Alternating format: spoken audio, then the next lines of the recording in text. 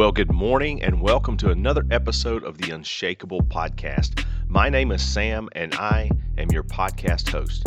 The Unshakable Podcast is an extension of Unshakable Ministries, where our goal is to educate, equip, encourage, and empower Christ followers to live the life that Christ expects us to live. Ways that you can find us on social media. If you will go over to Facebook and search Unshakable Podcast, you will find us there. On Instagram, our username is unshakable_podcast. And on Twitter, our username is unshakable_1. Ways that you can become a part of the Unshakable Nation. If you are listening this morning, we want to welcome you into the Unshakable Nation. Other ways, if you will check your notes right there in your podcast app, you will find links to other ways that you can become a part of the Unshakable Nation. As always, we want to continue to thank those who give to support the show and continue to help us to expand and grow our ministry to reach more people with the gospel of Jesus Christ. For feedback, questions, comments, topics, whatever it is you want to throw at me, I ask that you send that over to sam@unshakableministries.com. But the most important way, and I say this during every episode, that you can become a part of the Unshakable Nation is through your prayers. We covet your prayers greatly. We ask that you just continue to lift us up in prayer, praying that we would be sensitive to the guidance of the Holy Spirit, joining God where He is already at work, impacting the world one life at a time with the gospel of Jesus Christ. Well, guys, this morning we are going to dive into another topic referring to false hope. That's what we've been going through, is looking at false hope in ways that the capital C church may be, in fact, partaking in granting false hope to believers and non-believers at the same time, and how that can actually affect the church and the church's mission, and how it can also affect the life of a believer. As a believer goes through their faith journey, there are certain things that the church teaches, and we've talked about some of those things. We actually have talked about we've talked about cults and how the church in and of itself can have cult-like tendencies to draw people in, and they teach in a way that if you don't believe the way that they believe or the way that they teach, then you can be expelled from there, and or you are not doing things the right way. And what we're trying to do, obviously here with this podcast, is we are trying to lead people back to Christ and looking at the way that Christ did everything. It's you've probably, if you've been listening for any time, you've heard me say this, and it becomes redundant. I get that, but it's also necessary to be said that we must filter all things in our lives through the life and teachings of Jesus Christ. We have to remember that all Scripture points to Jesus Christ, period. There are no ands, ifs, or buts about it. It all leads to Jesus Christ. He is the central character in the universe of our faith. He's a central character, period, in all of history. When you look at the Old Testament and you read the Old Testament scriptures, everything is leading up to Christ. And then when you read the New Testament all the way to Revelation, it is all leading back to Christ. Everything must go through Christ. And if it doesn't go through Christ and the teachings of Christ and the life and the ministry of Christ, then it's not of Christ. And that's what we have to remember. Now, I've said this in many different episodes, and I want to bring it back up this morning because these are things that as I read through the scriptures, they continue to come up. And that's why I want to continue to stay on them and stay on top of them. And yes, there are a lot of things that I share here on the podcast that probably are like, Sam, why are you sharing that again? And you've already said that. I understand that I've said it, but I want to continue to shed light on things as I read through Scripture and I hear certain teachings from the church. And I want to take them back to the Scriptures. That's what I want to do. I always... And I believe that's imperative in each and every one of our lives as Christ followers, is we don't just take what someone says as being fact. as being that's the way that it is and that's the way that it should be. Even if they're teaching it from the pulpit, they are not all knowing. They are not perfect in their ways. And I want people to understand that I've had people reach out to me and say, "Why do you keep bashing the church?" Listen, I am a part of the capital C church. It's not bashing the church. It's an attempt to hold the church accountable to the teachings of Christ. It's an attempt to make sure that we get this right. We only have one opportunity to get it right. And if we don't get it right, then what? So everything that I do is a challenge. It is not bashing, it is not judging. It is a challenge to these leaders in the church to say, "Hey, step away from statism, step away from your denominationalism, step away from what you were taught in the seminary. Go to the scriptures and learn for yourself. Be open to allowing the Holy Spirit to say, 'Hey, you have this wrong.'" And when we do that, that's where we begin to find the truth. It's when we are willing to be torn all the way down. It's what I believe Jesus is pointing out in the Beatitudes when he says, "Blessed are the poor in spirit." What that means is we have to remember where we came from. We have to remember that apart from God, that we are absolutely nothing. And that allows us to be humble. That allows us to admit that we might be wrong, that we might have it wrong. That's where we all have to come to a point of in our lives, is admitting that, hey, you know what? I've been wrong. I could be wrong. And in the future, I probably will be wrong on things. And when we do that, we open ourselves up to being able to learn new things instead of being dogmatic in our thoughts and the way that we act in religious traditionalism. And that's what I'm trying to break, is what I see looking at the capital C church is I see we are headed towards a pharisaical belief system.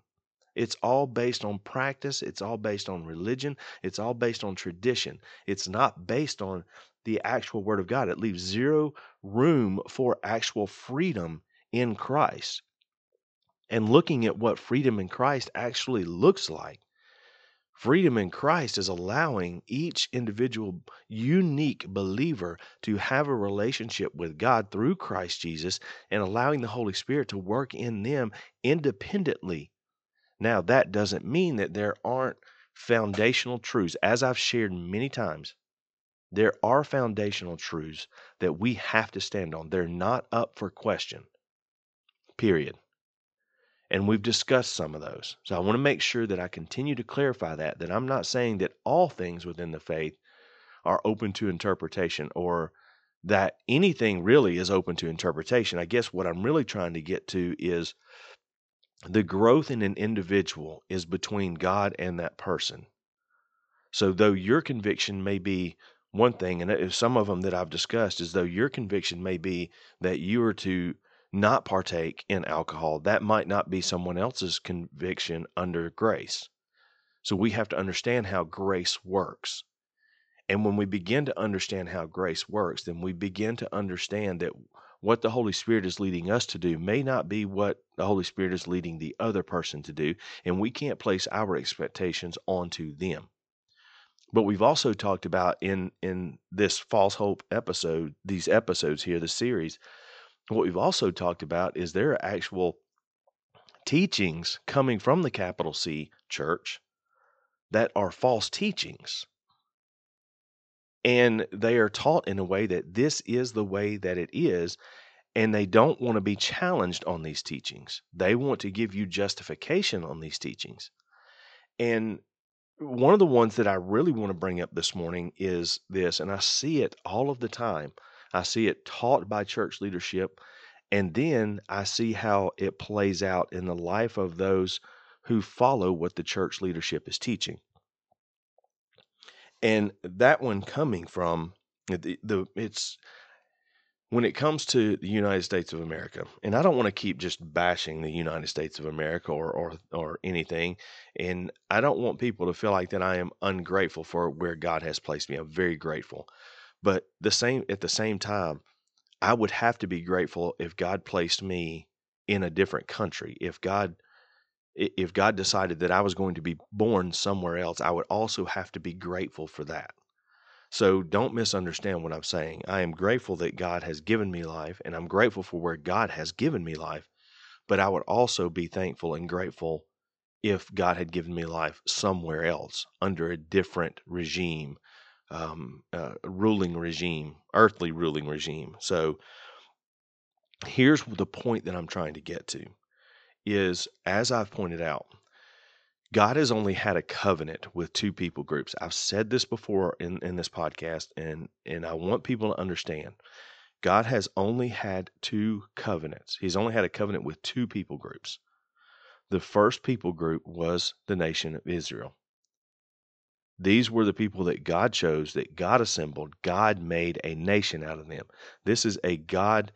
When you look at nations across this world, you go back and you look at the Old Testament Israel, and you see that God formed Israel. God made them a nation. God gave them everything they needed in order to operate as a nation. He gave them their rules of engagement, so to speak. When you go back and you read the law, the Torah, and you see how God expected them to interact with Him as well as interact with each other. And you can see the basis of this, the foundation of this in the Ten Commandments. You see that it was how to deal with God first, how to have a relationship with God first, and then He showed us how to have a relationship with each other. And then He also placed the consequences. He gave them the consequences. So this is what we see in this nation, in the nation of Israel.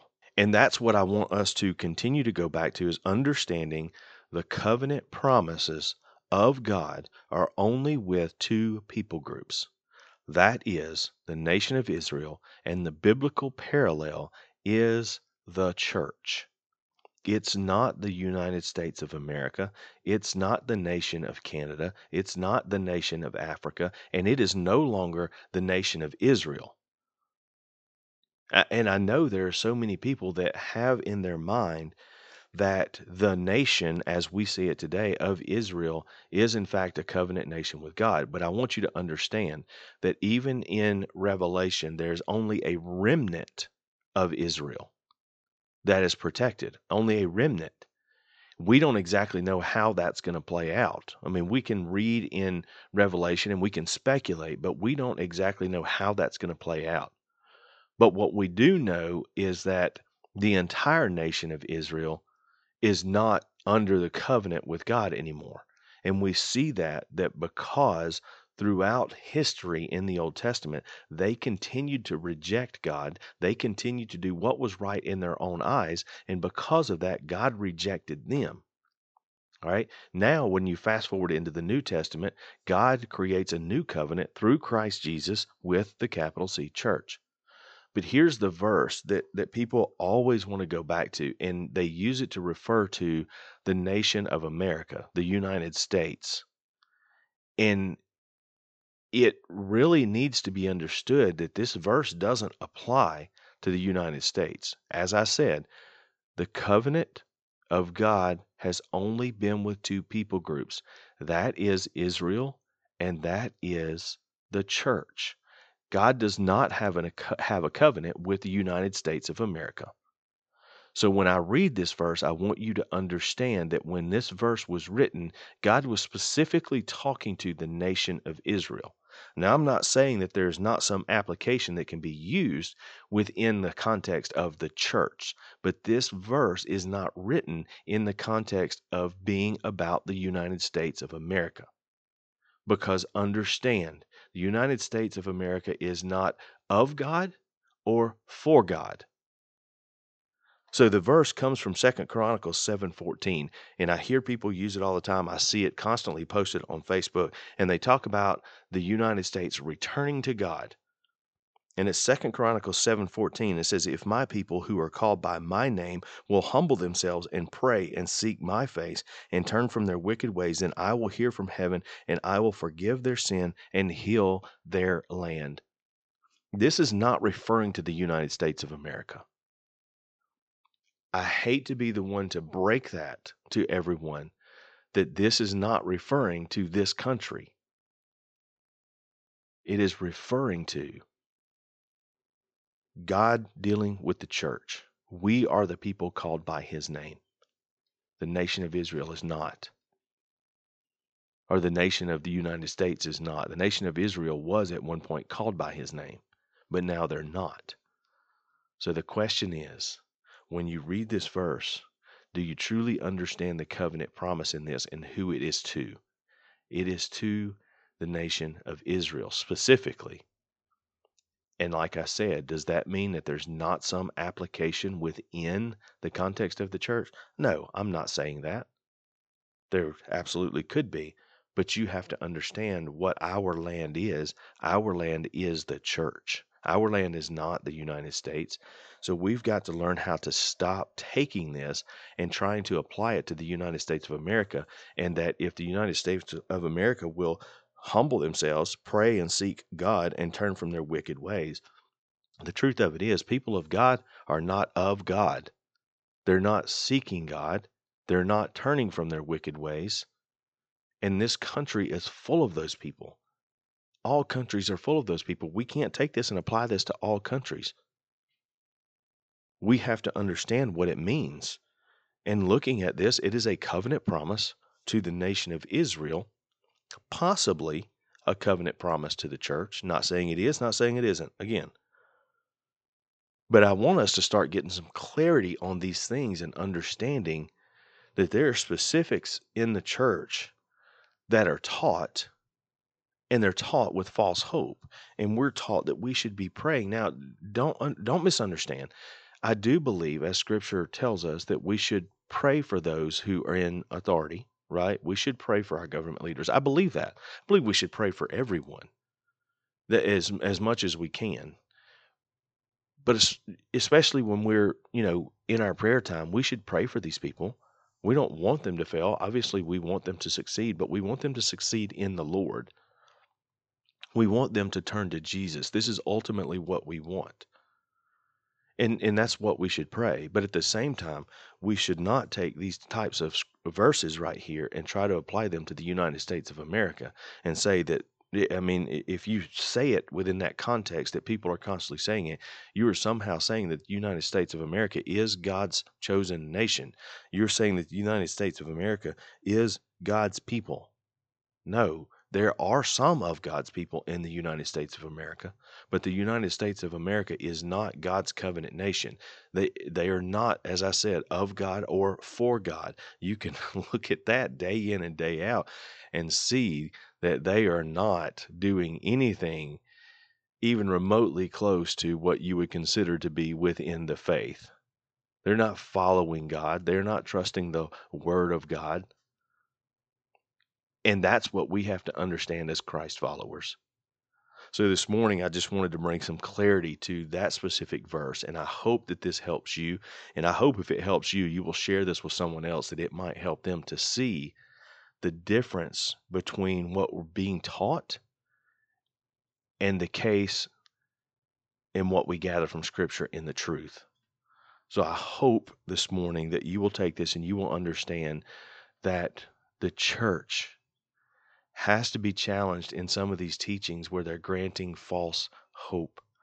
Our hope is not in this country, in the government of this country. Our hope is in Christ and Christ alone. Let us seek his face. Let us present our bodies as living sacrifices to him, as this is our act of worship. Romans 12:1 and 2. Let us become more Christ-like in everything we do and filter everything in our lives through the life and teachings of Jesus Christ. Father, we love you. God, we thank you so much for who you are. God, we thank you for your covenant with us as the body of Christ. And God, we pray you continue to lead us, guide us, and direct us through your Holy Spirit. Father, that we would be obedient to what you are calling us to do. Jesus, thank you. Thank you for what you have done for your bride, and you laid down your life. You gave us an example of what it looks like to live that life sacrificially, selflessly. For the sake of others, let us be willing to set ourselves aside. Let us deny ourselves and take up our cross and follow you, Jesus. We are not worthy of what you did, but we are so thankful for what you did. And pray that you just continue to teach us, help us to grow in our faith, that we would become more like you, and that we would be the mirror image of you to this world, that they would see you for who you are and for what you did, and they would fall in love with you. In all of this, we pray that you would make us unshakable. We give you the glory, you the honor, and you the praise in Christ's name. Guys, I love you, and until next time, remain unshakable.